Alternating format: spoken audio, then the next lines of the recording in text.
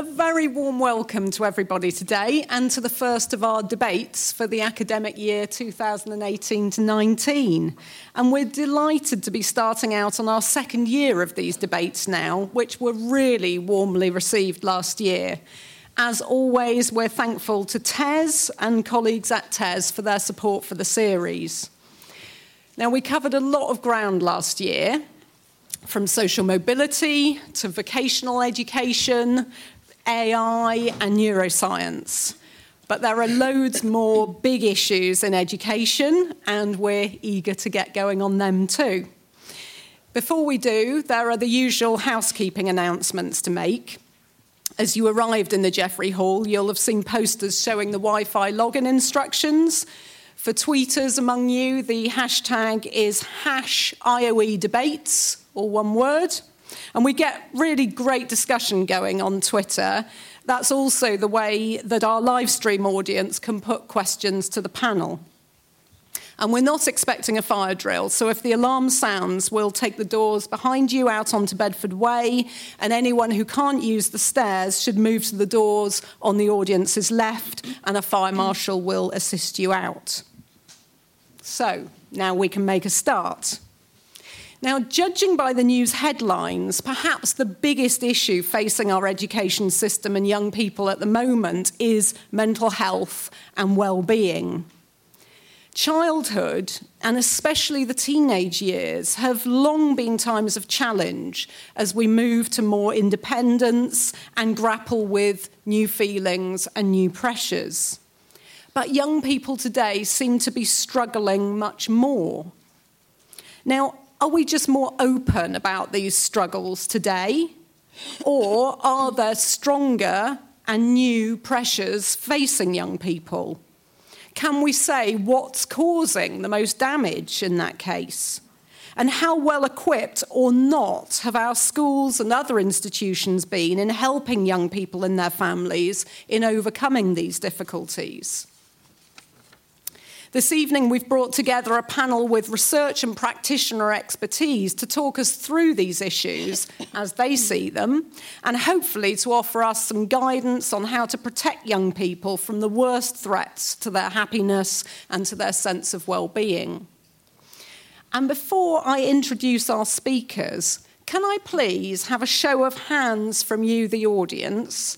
How many of you feel that the pressures faced by young people today are significantly greater than those for their parents? Wow, okay, that is a lot of hands. But also, some hands didn't go up, so we should have a good debate today. Let me turn to our speakers then. So, Viv Grant is Director of Integrity Coaching. She's an executive coach, author, and public speaker who works primarily with school leaders to maintain their love of the profession. Her 30 years' experience spent in the teaching and leadership realm of schools has been pulled together and applied to the issue of mental health in schools more generally. And as part of that work, Viv is a board member of the UK's first Centre of Excellence for Mental Health in Schools. Pravita Pathalay is Associate Professor at UCL. She researches mental ill health, its development and consequences, and risk and protective factors. She's also interested in how we can reduce the stigma around mental illness. Her work spans the analysis of national data sets as well as evaluations of school-based interventions. And in 2017, Pravitha was included in the prestigious Forbes 30 Under 30 list for the science and healthcare field. Caroline Hounsell is accredited British Association counselling psychotherapist and Director of Community Development at Mental Health First Aid, England, having been one of their first instructors. She's been involved in the design and content of many of their courses. And one of Caroline's main projects at the moment is the rollout of mental health first aid into secondary schools by 2020, into all secondary schools, I should say, by 2020, as part of the Prime Minister's Youth in Schools programme. And then Patrick Johnson is Director of Learning at Place to Be. Patrick's research background is in psychological medicine and psychiatry, and he's also worked at the Behaviour Genetics Clinic at the South London and Maudsley Hospital. Prior to joining Place to Be, Patrick was assistant head at Highgate School, where his responsibilities included the development of the school's pupil wellbeing and mental health strategy. So as you can see, we have a great expert panel, very well placed to help us answer our questions. And I turn without further ado to Caroline to kick us off. Caroline. Thank you very much. Good evening, everybody. Okay, so I'm really looking forward to this debate and this discussion. I think I've got a number of hats that I sit here with you today. One of my hats is a psychotherapist. One of my hats is a director. One of my hats is as a carer for a family member. Another one of the hats is somebody that's also experienced mental ill health issues. So I've got all these different hats in front of you, and this topic area is something really important to me because, in a way, I was born into mental health. You know, mental health in my world was something that was a secret we didn't talk about. I remember we didn't learn about it at school, so it was something I was often very, very confused about.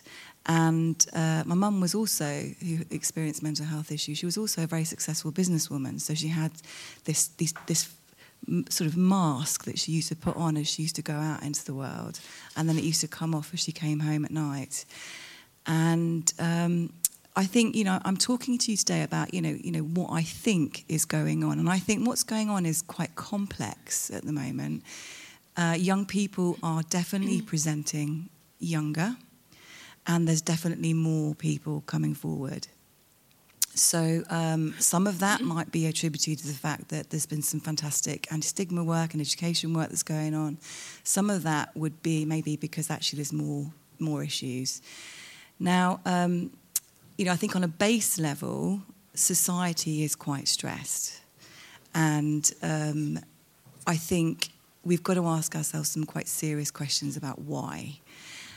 In a nutshell, I think that the human brain is not designed to be living in the level and the speed and the complexity that we are living at the moment. I walked down the street here on my way to this conference, and almost every person was engaged in their phone. All of this stuff is going on around you. Like that's in a way interesting for me because mindfulness is really successful at the moment, really popular.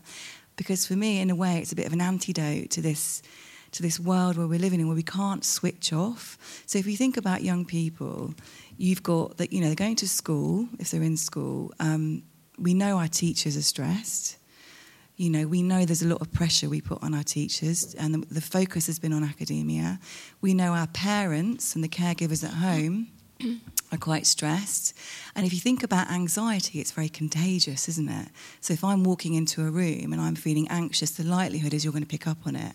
So it can really escalate. I think that, you know, on a basic level, I think we kind of need a bit of a revolution when it comes to education. I think the education system is operating in very outdated ways. I think that needs to be updated. I think there's something about understanding different learning styles and properly teaching to those different learning styles. You know, my son is a very kinesthetic learner, and he's also somebody that experiences challenges at school and also with his mental health as well, his anxiety around that. And, I mean, he used to talk at primary school about standing there and sitting down and just literally watching the smartboard all day long. You know, so if you're a very kind of kinesthetic learner and you like to get hands-on and get involved, you know, how difficult must it be that someone's constantly teaching you in a different learning style? So that's something that really particularly interests me. I also think that, you know, I love things like the idea of forest school, where you get to learn about the world, maths, by going outside and exploring your environment and changing the scene a little bit. And I think for some children, that's a little bit of a light bulb moment. I like the idea of mental health being as important as physical health. So wherever we embed mental health, physical health across our structures and processes, what would it be like to put mental health in there? So if you took it to the extreme, it would be things like, we have PE, physical education. Well, imagine if we had mental education, that respected and that normalised. So actually, maybe we could even have both, physical and mental education, because we're one and the same. We're connected by a neck that connects the mind and the body. And if you think about it, when you're feeling physically unwell, you're likely to be mentally unwell and vice versa. So we can't really separate those two. I think the idea of involving young people is really important. And often, things are discussed, but they're often, we don't involve young people. And I think we underestimate young people. So I think I love the idea of having sort of well-being, holistic mental health and physical health groups that involve young people where they're driving the agenda forward in their particular school. I think we need to think more like a team. That's another thing, because often we work in silos. We don't often work very well together. If you think about a typical school, for example, my experience of working in a school is that they're little institutions in a way, and they're very much driven by the leadership of the school. And actually, I think it's really important to engage in businesses and organisations around that to keep it fresh. I think the idea of having peer helpers, if you think about mental health, if you have young people who have been through mental health issues themselves, if they are leading the way and going into school and inspiring young people about mental health, I think that works so powerfully. And I think people like, the super champions at Times Change are fantastic, because they go out there and, they spread the word of positivity. And actually, they're more on the same wavelength as the young people themselves. I think the idea, having a sort of simple thing like a mental health policy. Lots of schools still don't have policies around mental health. So, and I'd like the policies personally to be very simple and accessible so that young people can also read them as well, and actually work in practice rather than just look really great and be put away somewhere. I think, embedding mental health across the curriculum, when you're in English, talking about the mental health and the physical health of a character, for example, or, the author or what they were thinking. I think, I can't sort of say anything without mentioning really technology. And we were having a conversation about this in preparing to come here. And I think it is interesting to me to see the rise of mental health issues corresponding to the rise of technology. And I think we've got to ask ourselves some serious questions, and it might refer to the thing that I started actually the conversation about, is that the human brain is not really designed to process things so much. We need more rest and reflection, and maybe something like these smartphones are a saviour, but also a curse. So I think I could go on, but I know my time is almost up, so I'm going to pass over. Thank you so much. Thanks, Caroline. That's been a really stimulating range of issues that you've raised there, both challenges for schools and indeed even in terms of ethos and ethics, I think, in education. It also, of course, drives us to think about evidence and the questions for many of you here today as educational researchers. Learning styles, for example, has been challenged, of course, by the evidence. And of course, you've also raised the point about our brain's ability to deal with these different stimulus. I think no one better, hopefully, to help us with some of those questions than Varitha. So next, thank you. Hello, good evening. So I'm going to take quite a different sort of perspective on this. So just to start thinking about children's mental health. Children's mental health does not develop in a vacuum. So we have the child, but we have all the systems around them. We have their family, school, wider society, community, and so on. And what we see from data, so let's take an example of, we have lots of cohort studies here at IOE, and for example, we know from data from the mid-40s that today's adults in the mid-40s have much higher levels of mental health difficulties than adults a decade or so ago. And these adults are the parents of today's children, and we know that parents' mental health is an important thing for children's mental health. Similarly, let's think about schools. Teachers are under more pressure and stress. There's external metrics and all this pressure on them. And you can imagine that in a context of more pressured teachers or more stressed teachers, this passes on to children. So there's trickle-down effects from everything that happens in all these different systems to children's well-being. So in a time where real wages are not growing and income inequality is high, these stresses all contribute to the question of children's happiness. So we could mainly focus on the child and their immediate environment, but that would be missing the wider point, which is we need to think about the systems that we are creating that are making it harder for children to be well and happy in.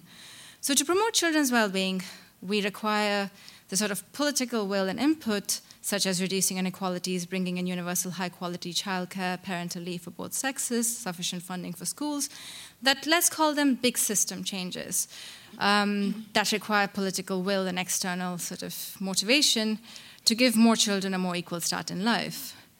So apart from these big system changes, we can think about the risk and protective factors in the environment that are important for children's mental health.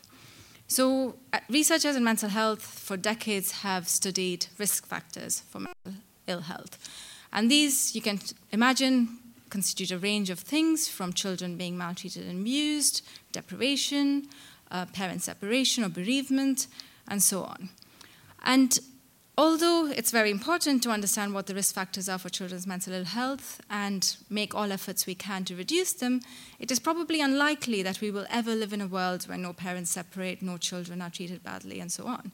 So the other thing we don't do so much of in the mental health research world is think about protective factors. So what are the factors we can try and understand that might mitigate the impact of these risk factors in the development of mental health problems in children? So let's take an example. So we looked at this using data from a cohort study, and in the presence of risk factors, such as parent mental health problems and so on, in adolescence, the development of depressive symptoms was mitigated by protective factors such as, we looked at a range of protective factors, but these included things like children feeling like there was social supports or support in the school system, good family climate or sort of family connectedness, self-efficacy. So there's things that we can identify that can mitigate risk that we can identify. So one thing to do would be to try and identify as many protective factors as we can and increase their density in the environment. So if we saturated the environment with protective factors, presumably we could try and mitigate the impact of the risk factors on children's well-being. The next thing I sort of want to focus on is to remind us of the title of today's debate, which was, what if we wanted our children to be happier? And the term we're using is happier. However, we know even less about children's happiness compared to what we know about their mental health problems. By this I mean decades of research on children's well-being is really decades of research on children's mental health difficulties. And it's important to remember that happiness and well-being are not the absence of difficulties. They're different and they're much, much more. We want children to flourish, and we have barely examined what are the sorts of things that help them do that. And to try and rectify this as a researcher, recently a colleague and I looked at data from over 11,000 11-year-olds in the Millennium Cohort Study, which is a large national cohort study of children who were born at the start of this millennium. And we looked at both risk and protective factors of both mental ill health and well-being. And I saw some of you pick up this infographic on the way in, but if you want a summary of the study, it's this infographic. But essentially what we find is that children's mental health and well-being are not synonymous, so they're very poorly associated, and you can identify children who report quite good well-being or quality of life in the presence of quite high levels of symptoms, and the other way as well. So you have children who, although they don't have any mental health difficulties, are not reporting being happy or well either. And the even more interesting thing was the sorts of things that were associated with more difficulties were not necessarily the same things that were associated with better well-being or worse well-being. So serving to highlight that we need to make more of an effort to understand what the things are that promote well-being, as well as try and understand what are the risk and protective factors for mental health difficulties. So to end, my last thing is going to be to talk about the young person's perspective. So most research in child mental health is based on parent or teachers' reports of the child's mental health. And you might think this makes sense. Parents are the most common informant on young people's mental health. Now think about what this actually means. All the research we have, or most of the research we have on children's mental health, is based on somebody else's perspective. You might not think this is strange, but then try and remember when you were a teenager. Did your parents actually know anything about your internal mental states or emotions? Mine didn't, for sure. So the fact that parents and children, and this bears out in the data, parent reports and child reports of children's mental health barely agree. It's very, very poorly associated. And the argument for a long time has been, oh, they're children, what do they know? But actually, when you ask a child, even as young as 7, and we've done this, there's evidence of this, in age-appropriate manner about their mental health, they can tell you. I mean, even a 5-year-old, if you ask them if they're feeling, sad or lonely, can tell you. So I think it's really important, if we want to go ahead and understand what is triggering difficulties in young people, that we actually involve the young person's perspective more. And this applies to not just research, but also generally in thinking about children's mental health. So, for example, take today's panel. We could have had a few young people on the panel, and that would have been quite interesting. So just in summary, we need to push for system changes that put more onus on children's well-being, think not just about risk, but also about protective factors, and increase their density in the environment, and not just difficulties, but also well-being. And while doing all of this with the young person's perspective front and center. Thank you. Thank you, Teresa. That was a very helpful challenge in terms of perspectives, and a very useful takeaway that happiness isn't the absence of difficulties. And I guess there we're also touching on a concept that hasn't been mentioned yet, but which the education policy space is bombarded with, resilience. So turning now to you, Patrick. Okay. So for me, I guess, and all of us sitting in the room, there's definitely an increased awareness around children and young people's mental health and the difficulties that children and young people are presenting and facing. Daily news, you pick up the newspaper, the weekend in particular, this weekend, lots and lots around children and young people's mental health difficulties. And I think it was interesting the way Becky started mentioning that it's one of the biggest potential crises, is the words we've heard used many, many times, that the educational sector is facing today. For me, as a researcher at heart, it's quite difficult, and I agree with one of my esteemed colleagues here talking about it, is that the prevalence data that we've gotten that gets quoted very frequently is somewhat out of date. That 1 in 10 that you will have heard many, many times about your classroom is from 2004. So it is out of date, and we do hope to have a new ONS study later this year. My experience, and the experience that we have in the 300-odd schools that we work with across the country, is that we are seeing more and more difficulties in schools, not just in whole number, but more so in the complexity of what we're seeing, the complexity of the cases that are in front of us in the classroom. And in the service that we provide at Place to Be, we're seeing a growing number of children who are presenting to us for emotional needs. So we do have a self-referral service within our schools where a child can fill in a slip. And when I say child, I am referring, we work predominantly with primary schools. So 250 of our 300 schools are in the primary sector, and 50 of which are in the secondary. And in that place to talk where somebody self-refers themselves, we know that 24% of the children who present to our service are presenting for emotional needs relating to sadness. And that number has increased from the previous academic year from 19%. So we are seeing a growing need. And if we look at in the counselling setting that we have with these children and young people, we ask them to set a goal. What is it that you want to achieve? To try and address that, giving the child a voice rather than a parent or a teacher is another common aspect of trying to assess a child. And we find that 18% of the children and young people who present to us, they actually say, they set their goal that they want to be happier at the end of the work that we do. And 16% set their goal to have fewer worries. So whilst we don't have huge amounts of up-to-date data, we are seeing year in, year out, we're a service that's been around for about 24 years now, similar data with a growing concern, particularly around happiness and worries. So our work and the wider research field demonstrates that early intervention is primarily the key for this. 50% of the adult mental health difficulties that we see in the population manifest by the age of 14. So the earlier that we can get into the school setting and work with these children and young people, the more beneficial it will be. Now, I ask us as the adults, either as a teacher, an educator, a parent, or a carer, some of the questions that we need to ask ourselves. And we need to think about, as the adults, are we imposing or thinking about this world of perfectionism? Are we actually trying to place unrealistic expectations of our children and young people? The pressures to succeed today, you all, vast majority of you agreed that those pressures are much more than we faced when we were going through school or in our younger years. So are the pressures to succeed today a much taller order is something that I think we do need to stop and think about. The education sector gets such a bad name. There's no doubt about that when it comes to children and young people's mental health. And we need to think about why that is. Is it because our curriculums have become really narrow? Have they become too narrow? That we've become obsessed, for lots of different reasons that are not just our own fault, about achievement and thinking about the grades, the Ofsted inspection, being accountable for all of those different things?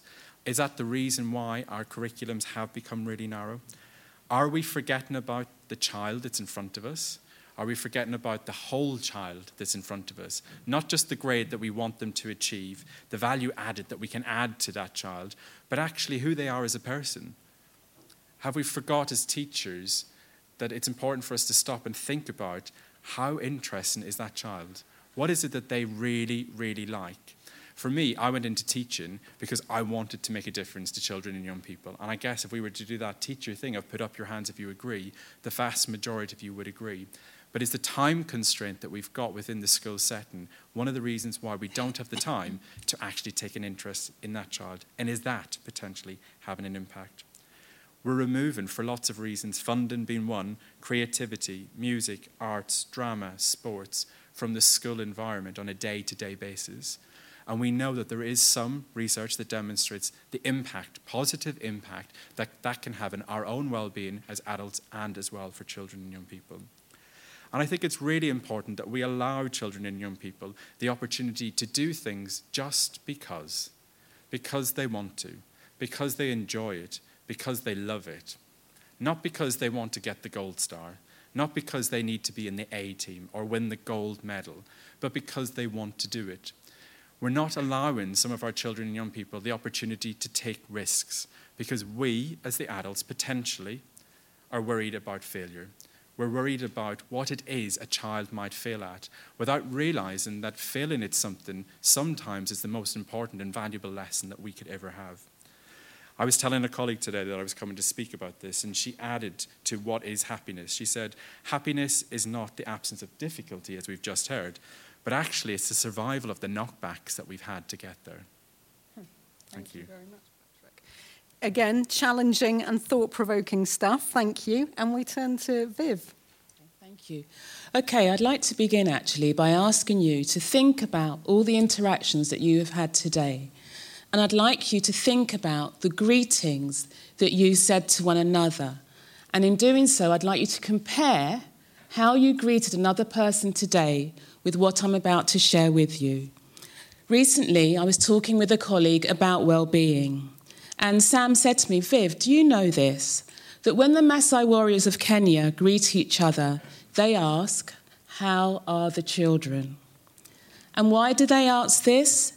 They ask this because for everyone, even those without children, the response that they are seeking is, all the children are well. This is because, according to their social script, things can't be fully good for one individual or the community unless all the children are thriving. And this is certainly the case for schools, and this is why I'd like to believe we are here today.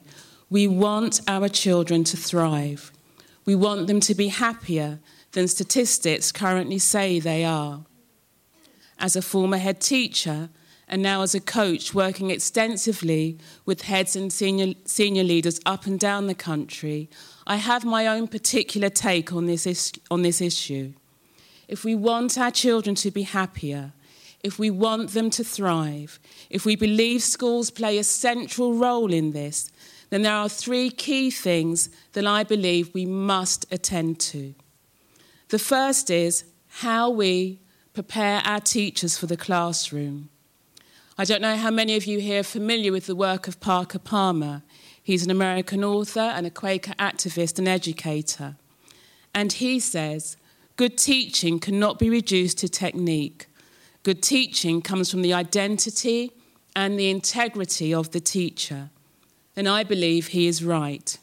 When teachers lose their vocational vitality, the whole system suffers, and our children become unwitting victims.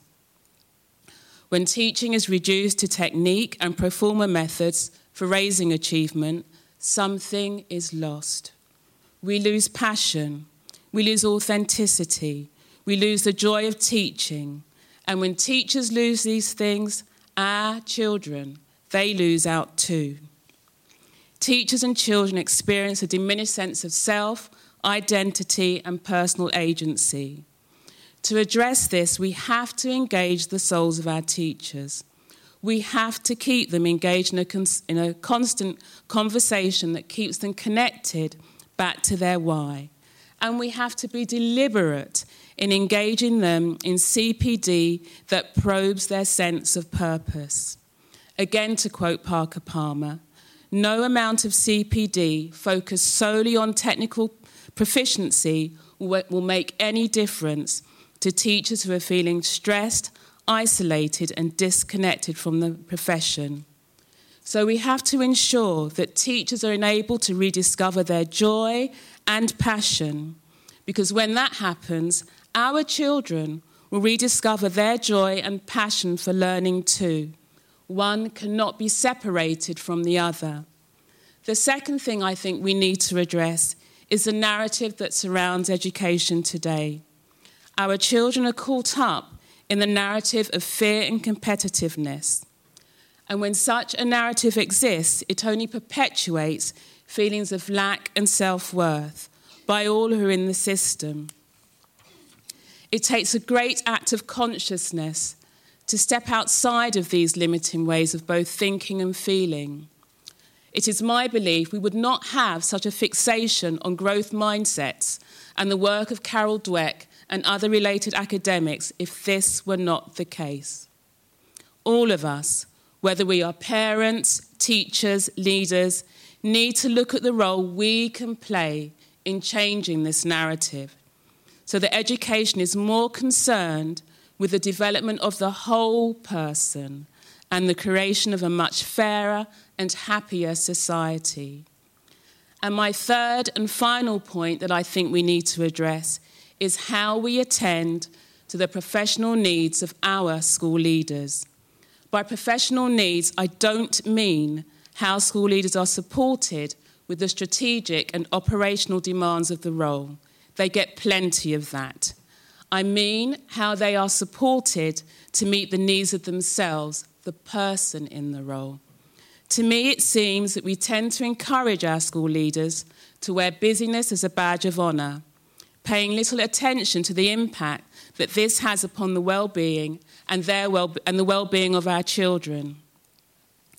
We like to theorise about the benefits of emotional intelligence, yet we show little commitment to using this knowledge to transform the way heads and school leaders lead themselves and lead their schools. It wasn't until early on in my headship, when I found myself sobbing in my car one night, that I was forced to stop and look at the role and how it was impacting on my well-being and the very minimal support that I was getting for myself, the person in the role. And I now know from the work I do today that far too many heads have had moments, just like myself, when they have cried alone. Just as with our teachers, it is a nonsense to think that our children will not be affected by the mental health of their head teachers. They will be. Heads set the weather in their schools. It stands to reason that heads who are better supported to cope with the demands of the role will be better at creating climates in their schools in which everyone thrives, including our children. So the system must ensure, just as is the case in other helping professions, that on appointment, heads are provided with some type of ongoing personalised support to safeguard both their mental health and that of our children. And I'll end with Albert Einstein's famous words, "No problem can be solved by the same level of consciousness that caused it in the first place." We have to be prepared to raise our level of consciousness and understanding about this issue. We have to be prepared to take on different ideas and different viewpoints about the well-being crisis facing our schools and our children. And perhaps, if we can all agree that our shared humanity is what binds us all together, then perhaps, just perhaps, we might be well on our way to finding a solution. Thanks, Viv. What a brilliant provocation, and bringing it back, of course, to both teachers and school leaders, their roles, and also, of course, their own mental health and well-being. Let's take a moment, because I think that's been a brilliant stimulation for us, just to thank our speakers, first of all, before we get to the debate.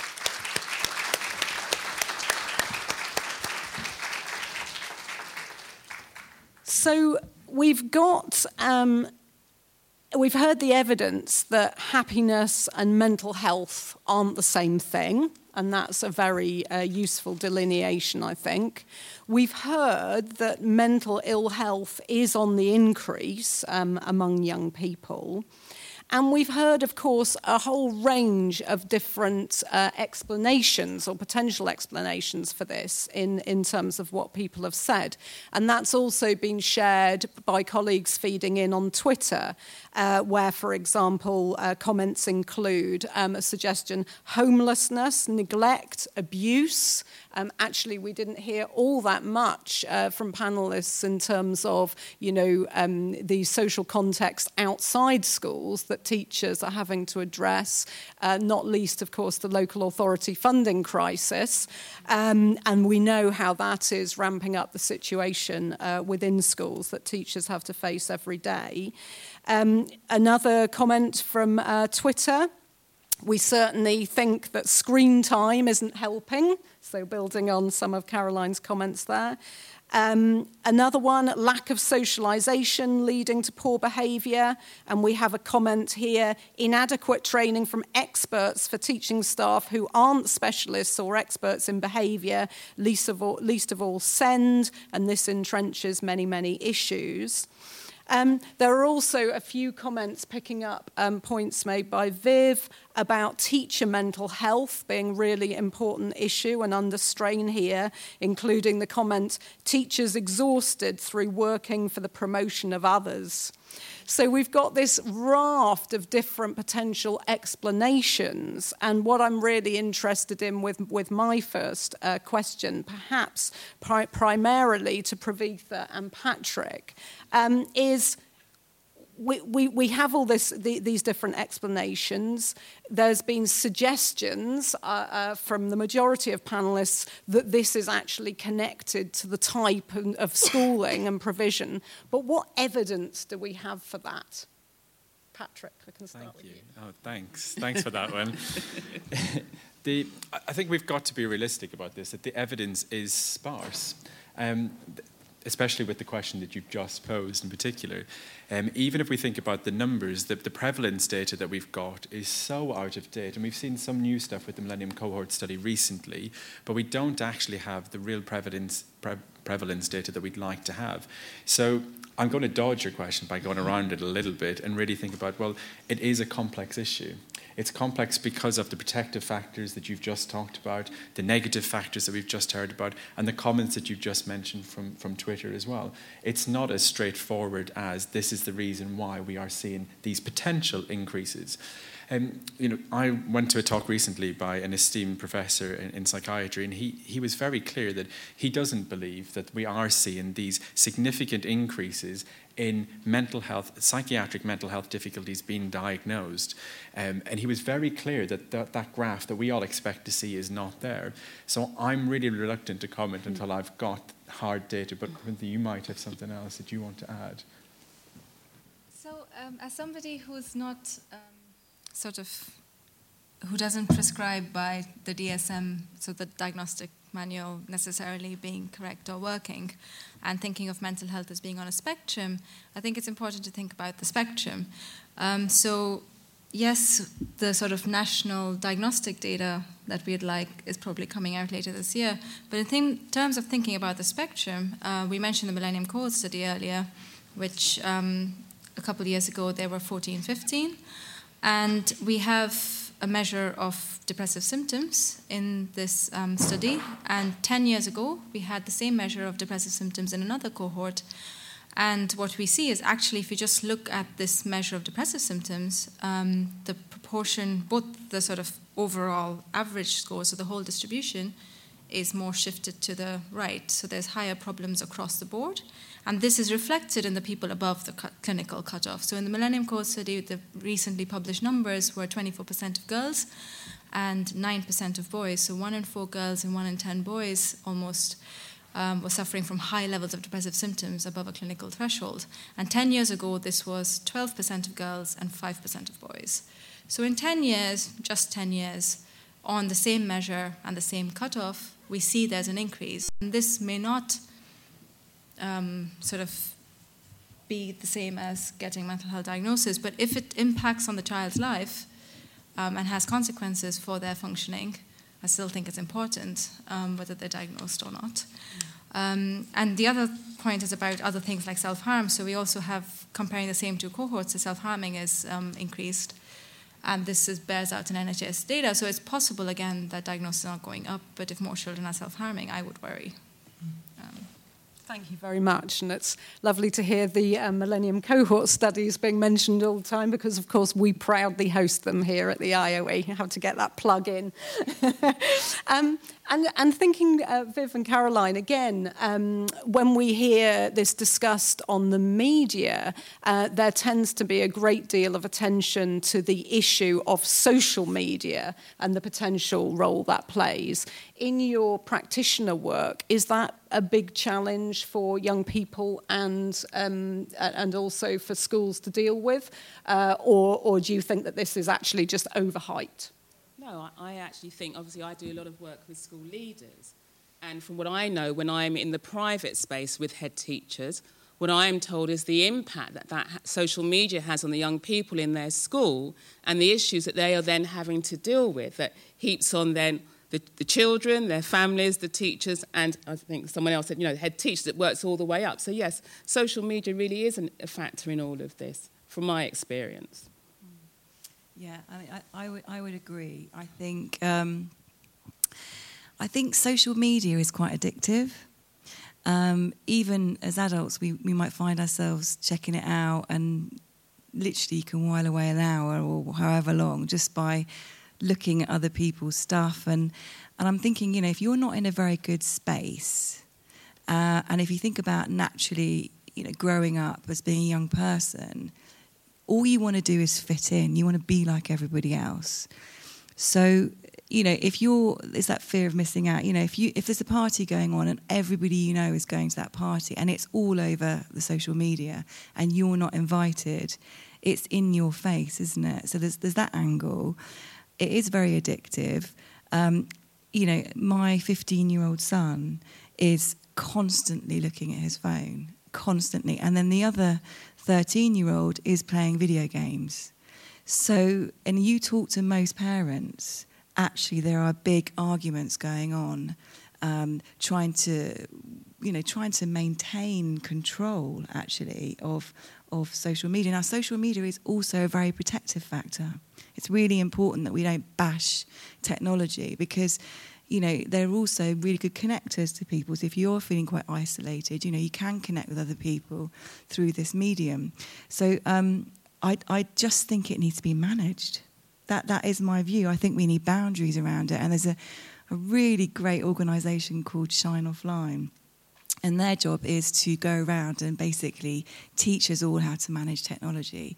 And really simple things like not using your phone as your alarm clock, buying an alarm clock, putting your mobile phone somewhere else just so that you've got that space outside of where you sleep. I think it's really important because there's all sorts of issues, I think, around sleep hygiene, which is a funny word of talking about how we all settle down in the evening. But if you're, constantly checking your phone and constantly on social media, it's going to impact on how you start to relax your brain as well. Thank you. OK, well, let's turn to you, the audience, now. We'll have our usual round of questions. And if you could please introduce yourselves before you speak and also keep your questions short and succinct, we'll have more time for them. So, a show of hands, please. Anyone with questions? A lady here and the lady in green at the front. Hi, my name's Isabella. I'm an impact manager at Impetus PEF. My question is, what works? What have we found that works? I think a few of you alluded to it. I'd love to hear that expanded upon. Thank you very much. And another question just here.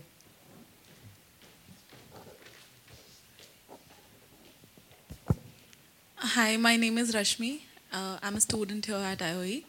My question is to Patrick. He said that the reason we have so many issues is because we have less time. Our less time has led to the ignorance of the children. How do we make more time then? We have a curriculum, we have a year, we have grades to go up to. How do we make more time then? Thank you very much. One more in this round? Got one more hand? OK, well, let's start with our response first then. So first of all, we've got this question from Isabel, what works? We've begun on this, but I think you're absolutely right. We need to drill in. Veritha. I'm not sure I should be the first person to take this one. Come on. If you were to think of sort of one area that we should be focusing on, do you think? Well, when you say what works, it's difficult to know whether you mean in terms of like intervention or just in terms of how things sort of are running, I guess. So you have the sort of evidence for, in terms of sort of comprehensive education, school systems that think more about children, which tend to come from other countries. For example, Finland is an example often cited. And then you have the other side, which is actually focused school-based mental health interventions. And there's so many interventions with their manuals and everything, and there's evidence, there's mixed evidence, there's also different quality of evidence for which ones work and don't work. So I think the what works in terms of the interventions will need a real sit down and going through lots of different papers. But there are lots of systematic reviews out there about how different interventions work or different types of interventions work. So I guess that's my start. Thank you. And Patrick, obviously, place to be is looking at some of this. Yeah, so from a what works point of view, I agree. It's quite difficult to think what is it we're actually looking at. My experience, and actually this, if I can, jumps into the second question a little bit as well about how do we make more time. I think one of the things that I'd be interested in looking at is we need this to start at there's a societal issue that needs to be looked at. There's an education sector issue that needs to be looked at. These are very big, big questions. But if we think about the school, let's think about the school that you potentially might be working in or working with. It needs to start at the top. You need to have your management who actually see the value in putting a positive spin on mental health and well-being, putting that at the core of what the decision-making process you are having within the school itself. Understanding that well-being is an important component. Somebody earlier talked about how it should be enshrined in the curriculum in different aspects, but actually just stopping and thinking about the well-being of a child rather than just the processes that need to be followed, the systems that need to be followed to get the grades, to meet the boundaries for the inspectors, for the governors, whatever it might be. But starting at the top and having that buy-in. Caroline mentioned, I think, earlier about having a mental health policy or a well-being policy within schools. Some of the schools we go out and work with, it's quite interesting to find that lots of schools still have in place that. I'm not saying you should go and write a brand new well-being policy. You've got all of these things there in some different guise in your behavioural policy, your attendance policy, your anti-bullying policy. But it's how do you bring all of these things together so that the ethos of your school is actually thinking about the well-being of not just the children. And I think that's where we fall down so many times when we talk about mental health. We just talk about the children. Place to be, we take a real whole school approach. And by whole school, I'm not just talking about the child or the young person in front of you. It has to involve the governors. It has to involve the management. It has to involve the teachers, the non-teaching staff. The non-teaching staff within our schools are actually sometimes the first eyes on some of the difficulties that we see. And they are the first port of call for so many particularly younger children who want to go to the receptionist or to the librarian and will say what it is that's bothering them. And they pick up on these things. And we sometimes forget about that non-teaching staff. Parents and carers. We need to be doing more with our parents and carers as well. Because we only have in our schools children for X number of hours a day. And we can do all of these great interventions that have been evidence-based and have been this and that. But if a child's gone home and facing significant difficulties at home or a lack of understanding sometimes, how do we work with parents in a positive spin? So I think it's how do we get a whole school approach where you get buy-in from all different levels? And I hope that will help a little bit with the time question that you've asked as well. Thank you. And Viv, from a sort of practitioner perspective, what do you think works in schools? Well, to be honest, I'd really just echo exactly what Patrick has said, and I don't know if this has been a bit cheeky, but I know there's someone here in the audience who's done exactly what Patrick has spoken about, has led from the top, has developed well-being in their school, and I don't know if we're allowed to sort of put that out to the audience, to invite that person who is here to share that.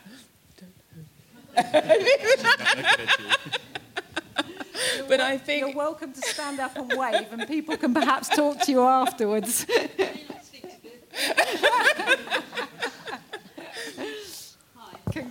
Congratulations on the work you're doing.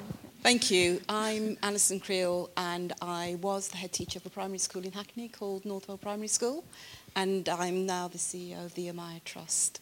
But I do that on a part-time basis. But we put well-being as our first priority in the school. And that meant that we looked at what that meant for staff and for the children. And I absolutely know that when you start placing priority on the well-being of the team around you, it's amazing how that then impacts on the children. So that was the first thing that we did. The other thing that we did, in terms of the curriculum, we tried not to place an emphasis on maths, English and science being the best subject. Because when you say that is the biggest priority in the school day, then for the children who are great at English, maths and science, their self-esteem goes up. But for the children who are great at other things, they then feel that they're not clever, they're not good enough. They then start chasing things that isn't meant to be for them. So we tried to spend our time helping the children to know what they were good at and then promoting that so that once children began to feel good about themselves, they did take risks. And we found that by working in that kind of way, our results automatically took care of themselves. So the less English, maths and science we did, and the more emphasis we placed on a wider curriculum where children felt good about themselves, the results took care of themselves. And we stopped kind of chasing that rainbow. Thank you very much for that input. That's really interesting. And then just turning to you, Caroline, then, how about this issue about kids these days having less time? Is that something that resonates with you? Yeah, I mean, I think, my children are, all of them, I mean, the 15-year-old in year 11, and he's got an after-school catch-up every single day.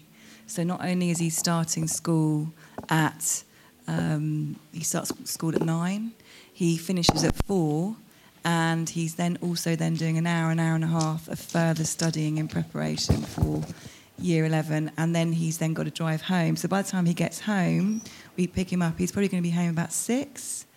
And then you're thinking, well, the average teenager needs quite a lot of sleep. So you need to make sure. So you've got like a window every day of just a couple of hours, and I just think to myself, like this. Is it right that we should be putting all this homework on these young people? We've got them all day. They're absolutely exhausted by the time they've come back, but then they've got more work to do as well. And it goes back to this rest and reflection time.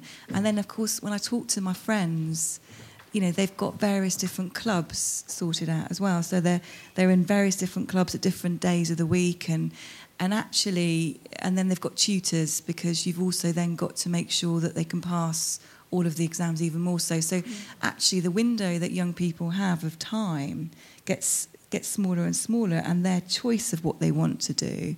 And then you've got the parents and the caregivers running around complaining that they're really stressed and not got a lot of time. I just think we've probably just got to think less is more.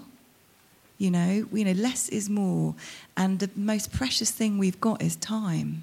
And how do we utilise that to the best of our abilities and do what we want to do and what we know is good for us, rather than the things that we should do or are expected to do? Thank you very much. And this conversation seems to me to be very, very wide-ranging. It's wonderful to hear the practitioner input and the thoughtful stimulations as well about the curriculum, about pressures in school and so on. But I'm really struck by the fact that these pressures appear to be impacting not just on low attainers or indeed on kids from working class backgrounds, but on middle class kids and high attainers from whatever background as well. There seems to be, the complexity at stake here seems to be quite unprecedented, I think. And I'm really mindful that we seem to have this real array of potential explanations, but the research not yet able to delineate which are more important, of the extent of change in each. So actually for us as a sort of education research forum, a real stimulation, I think, and provocation for us to be thinking more about the research here. Let's please have another round of questions, because we've got so many issues that are coming to the fore here. There's a lady here and a gentleman here at the front. Hi, my name's Holly Rigby. I'm a secondary school English teacher. And I think that what's really interesting, I think that lots of schools are now doing lots of things around wellbeing, both for teachers and for students. And I think you would always want to work in a school that is trying to make the environment as kind of good for people's wellbeing as possible, wellbeing rooms and wellbeing week and all these different initiatives. But my concern is that basically it's just helping individuals to manage a deeply unequal and unfair world, and it's not getting to the root of the issue. And we do have evidence for that. The Spirit Level is a fantastic book, and the authors show the direct correlation between inequality in income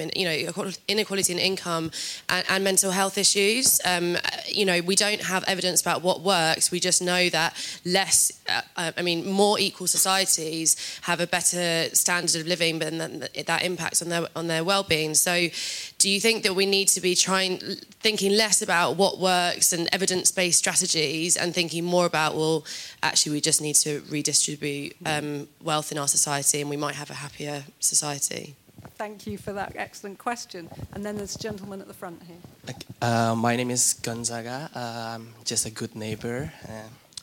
So my question is simple. So is there any guideline or a training for a support system as parents, friends, guardian, neighbor that actually react with a variety of a mental state, like sadness, anxiety, or any other mental state? Because I think, in my opinion, we just cannot focus only on happiness or make people just happier, because I think other variety of a mental state is very important as well. So we need to deal with all of those so we can be healthy as a person and life being. That's it. Thank you very much. So actually 2 questions there, both around social context. The first about social inequality and this potentially explaining mental ill health here and unhappiness. And the second about friendship networks and the infrastructure, I suppose, or relationships around individuals. So anyone particularly on social inequality? Yeah, well, yeah, it's a no-brainer, that one. I think... Is this working? Can you hear me? I think, how do you can't create happiness when the society around you is unhappy. You know, it's impossible, really. Even with the best will in the world, even if you put all the protective factors in it, there are fundamental challenges. You know, it's really difficult. It's really expensive to live in this country at the moment. You know, rent is really high. You know, just doing some of the basic things are really difficult. Everywhere you look, you've got really clever, sophisticated adverts, marketing, telling us all, we need this. You know, you're a whole person. You're a beautiful person. If you've got this, this is going to complete you. And if you haven't got the means with which to access a lot of that, and you haven't, I mean, I walk past. We've got an office in Mental Health First Aid's got an office in Old Street, and I walk past this one man on the street every day, and he's living in the phone box, literally as you come out of the station in Old Street. If any of you know Old Street, he's there. And each time I see him, I make a promise to myself that I'm going to do something. I'm going to do something. And I think for Mental Health First Aid, one of the things that we're really particularly interested in at the moment is around helping the community more. So because we're a community interest company, we want to utilise the money that we make through Mental Health First Aid training and redistribute that into helping support people with mental health issues. And the focus for us is around socially marginalised communities, because we've done some research with our instructors and our board and our central team, and one of the things that unites everybody is that we want to do more with social inequality and people that generally are socially marginalised. So I think, but dare I say it, that is not a priority in this current state of the world, is it really? If you think about the political state that we're in, I don't think that it's a priority. Thank you. Viv? Yeah. I think the point that you made was really, really important in terms of what's happening in our schools, because we know that the government has one take on well-being, and we know, in a sense, the route that it's trying to sort of perpetuate or popularise in schools. But I think the point that you made there is so key. Schools are part of communities. You know exactly, you know the stories of the children who are coming into your school day in and day out. You know the realities of what life is about for them. And I think if we really want to make a difference here, then I think we do need to be looking at well-being as being part of the bigger picture. We have to have the conversations, as difficult as they might be, about the realities of our children's lives and what schools are prepared to do to really stay connected to the communities. And I know that's hard. I know with LA cuts and public sector cuts, and more is being put on schools to take over services that once was being provided by social services. But it's key. You know it's key. You wouldn't have put the question forward if you didn't realise just how important it was, and recognising actually well-being can be quite superficial sometimes, and there's a much deeper level that we need to go to really make a difference. So I'm in total agreement, and you just need to open the conversations in school and really have them with the people who need to have those. You have those conversations with. Thank you, Viv.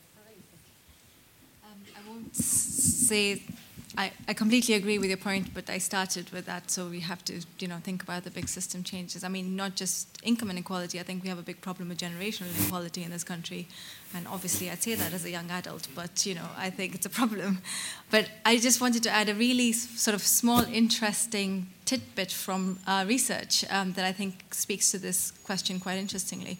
So in the Millennium Cohort Study, at age 11, we asked children, compared to most of your peers, do you feel richer, poorer, or the same?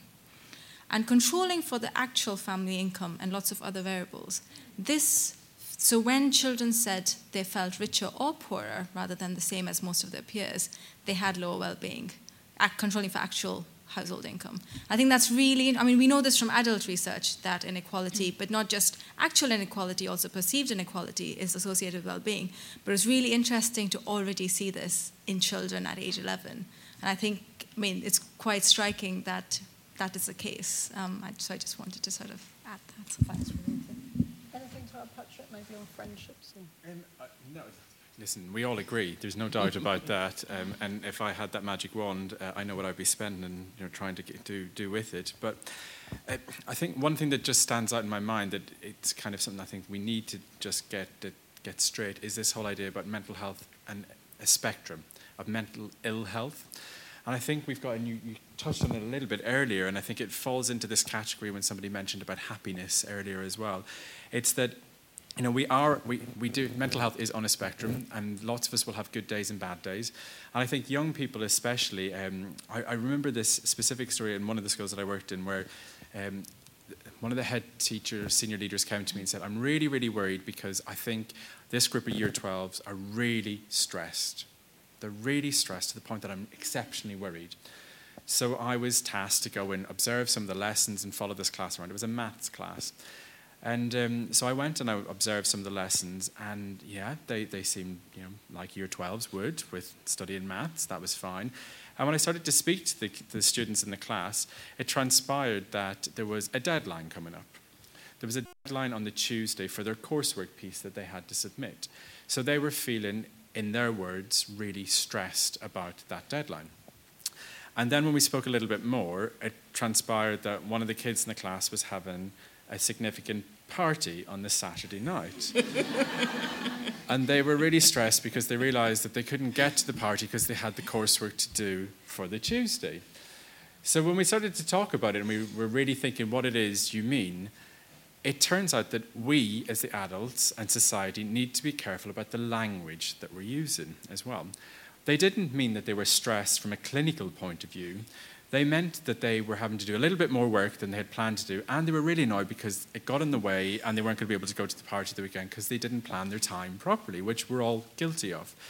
So it's just been very, very mindful when we talk about these things, particularly with big societal things as well. We've got to be very mindful of the fact that, one, mental health affects all of us. There is nobody in this room that doesn't have mental health. We've got to think about mental health and mental ill health, but also the language that we use around depressed, stressed, anxious.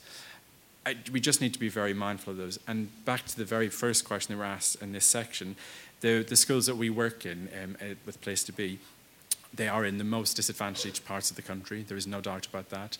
You will not be surprised by the number of children we see who have special educational needs or disabilities, who are on looked after plans, who are cared for children, are significantly higher, and I mean 3 to 4 times higher than the national population. And they are the children that we're seeing for one-to-one therapeutic care.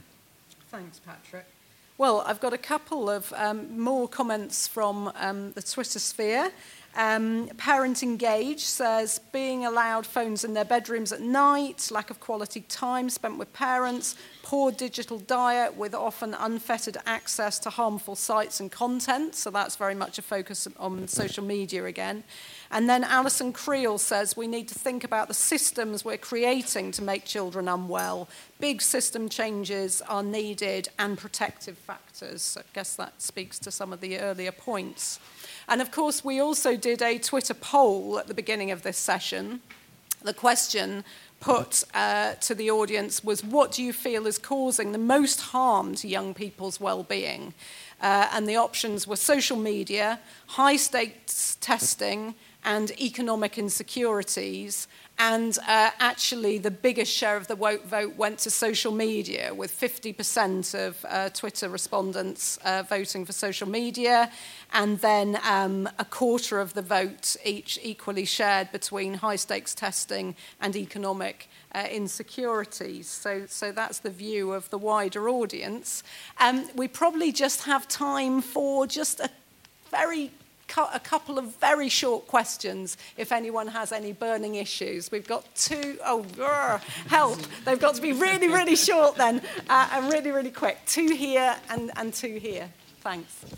Hi, I'm Yasmin. I'm studying education studies here at IOE, and I had a really important question. So you mentioned about high-stake testing. I had the question of to what extent would the panelists agree or disagree that the mental health and well-being of both teachers and students are sort of considered as collateral damage in the pursuit of trying to achieve, these high grades, etc. Thank you very much. And the lady next to you? So I'm Evelyn. I was a teacher and now work for Education Charity. My question is based on a more unpopular topic because, Patrick, you mentioned earlier about things like drama, music, and creative things in school helping with well-being. Where do you, or yourself and Profita, stand with religious studies within schools? Because now that's a subject that's kind of often been taken off the curriculum. And also going back in the 80s, when the workday was pretty much Monday to Saturday and whole family, most people were off on Sunday. How do you think that plays in terms of research and well-being now? Thank you very much. And hi, I'm Tanvi. I'm a student here at the IOE. My question is that mental well-being is still a stigma, and with teachers working directly with children, and if a teacher openly talks about mental health issues, will it affect her credibility and employability? What is your idea on that? Thank you very much. And I think we have one last one here. Thanks, Kate. Can you see the hand? Thanks. Hi. I just wanted to put to the panel about looking at, which we mentioned briefly about marginalised groups within society, and there hasn't really been any discussion around race or and how that kind of plays into it, because as we see in exclusion rates, it significantly impacts people from BME backgrounds, particularly young black boys who are being excluded at a far higher rate, and how that comes into the mental health conversation and how we can culturally kind of move to meet different children, because there is such a difference between... Thanks so much. Thank you. Those are great questions and coming in a very short time. So we need very, very short answers, and I think just one each to each of the questions. Who would like to answer on high-stakes testing? I'll answer on that one. Go on, Viv. I'm sorry to have to say this, but I am in agreement with you. We wouldn't be in this place now. You wouldn't be asking that question if it wasn't evident from the number of teachers who are leaving the profession, the number of people who don't want to step up to headship or school leadership, because we lack the vocabulary and the understanding to really have a humane approach to how we take care of our teachers and school leaders' mental health. And as long as academic standards and league tables are the measure by which we assess success, then mental health will always be collateral damage. Breaks my heart to say that, but the statistics, I think, speak for themselves. Thank you. Patrick, stigma or curriculum? Stigma. Let's go with stigma. I think you're absolutely right. There is still a stigma around mental health, and having an open discussion about it. Tonight, thankfully, we are having that. We've come a long way. Campaigns like the Heads Together campaign, I think, has really helped us with that. For a teacher, talking about it in their school, I think, was partly the question. Let's remember what we're talking about here. We're talking about somebody's health. So I would say that for that teacher, if you are that person who wants to disclose it, thinking about who you're disclosing it to, do you have a safety network within the school that you feel supported, that if you were to disclose it? Remember as well that there are certain elements of this that is could be seen as discriminatory if somebody was making a discriminatory case against progression or your job because of your mental health. It is part of your health in the same way that they wouldn't be able to do so about you being disabled with a physical disability. But I think more importantly, that bit aside, in a school environment, if you are feeling that your mental health is struggling at some point, do you have that support network within the school? Is there a mentor within the school that you've got? Is there a counsellor within the school who's available to you? Or have you got support networks outside that you're able to access? Thank you. Sorry, I'm not sure which one to go with. Whether you want to go for BME or back to one of the others. Okay, I will try. So in terms of ethnic minorities, I think it's probably important to try and understand different cultural contexts. And there is some interesting evidence. We just have a paper looking at referral to CAM services from schools. And for example, it's quite interesting how different ethnic groups, where their referral routes are. So for example, we find that with sort of white British children, it's more likely to be primary care or self-referred, whereas with ethnic minority children, it's more likely to be social services or youth justice. So they tend to be more compulsory routes rather than voluntary routes. So it's quite interesting, I think, to understand sort of but also different stigma associated with mental health in different cultural communities. For example, I'm South Asian, and I know that in the British Indian community, mental health has a probably higher stigma associated with it than some other communities. So I would probably say we need to understand more and remember the child's context and their wider family context when we think about some of these things. Thank you very much. And Caroline, did you want to say anything about the curriculum? I know you may not be have a specialism in RE, but... I don't actually have a specialism in the curriculum. I do think that, obviously the curriculum has been squeezed, and things like, RE, Patrick was talking about it, things like art, music, even PE, everything's been squeezed down, and the focus has purely been on those what's deemed to be the most important subjects. I think, I'm not an expert on RE at all. You're talking to somebody who comes from, my family are two different religions, and we grew up in a religion-free household. So religion is definitely not my area of experience, but for me, I'm a very spiritual person. And I think it's really important to have that element of spirituality in education. It's really important. But what I would like to just finish off with my key point here is, I think one of the things I'd like to say is that listening to our young people, our children, is probably the most important thing that we can do. Listening to each other, listening to our parents. And a lot of the conversations today have been about relationship and talking to the young people as like you would like to have been taught to at that age. And, seeing parents as support, and listening to parents' concern as well, rather than seeing them as maybe undoing some of the work that we'd like to happen. Thanks so much, Caroline. Well, that's been really thought-provoking, I think. I know that there'll be lots of conversations on the way home about this, and maybe on social media afterwards. Don't damage your mental health, of course. But thanks so much for your brilliant questions, audience, and thanks so much to our panellists for that really enriching discussion. Let's give them a round of applause.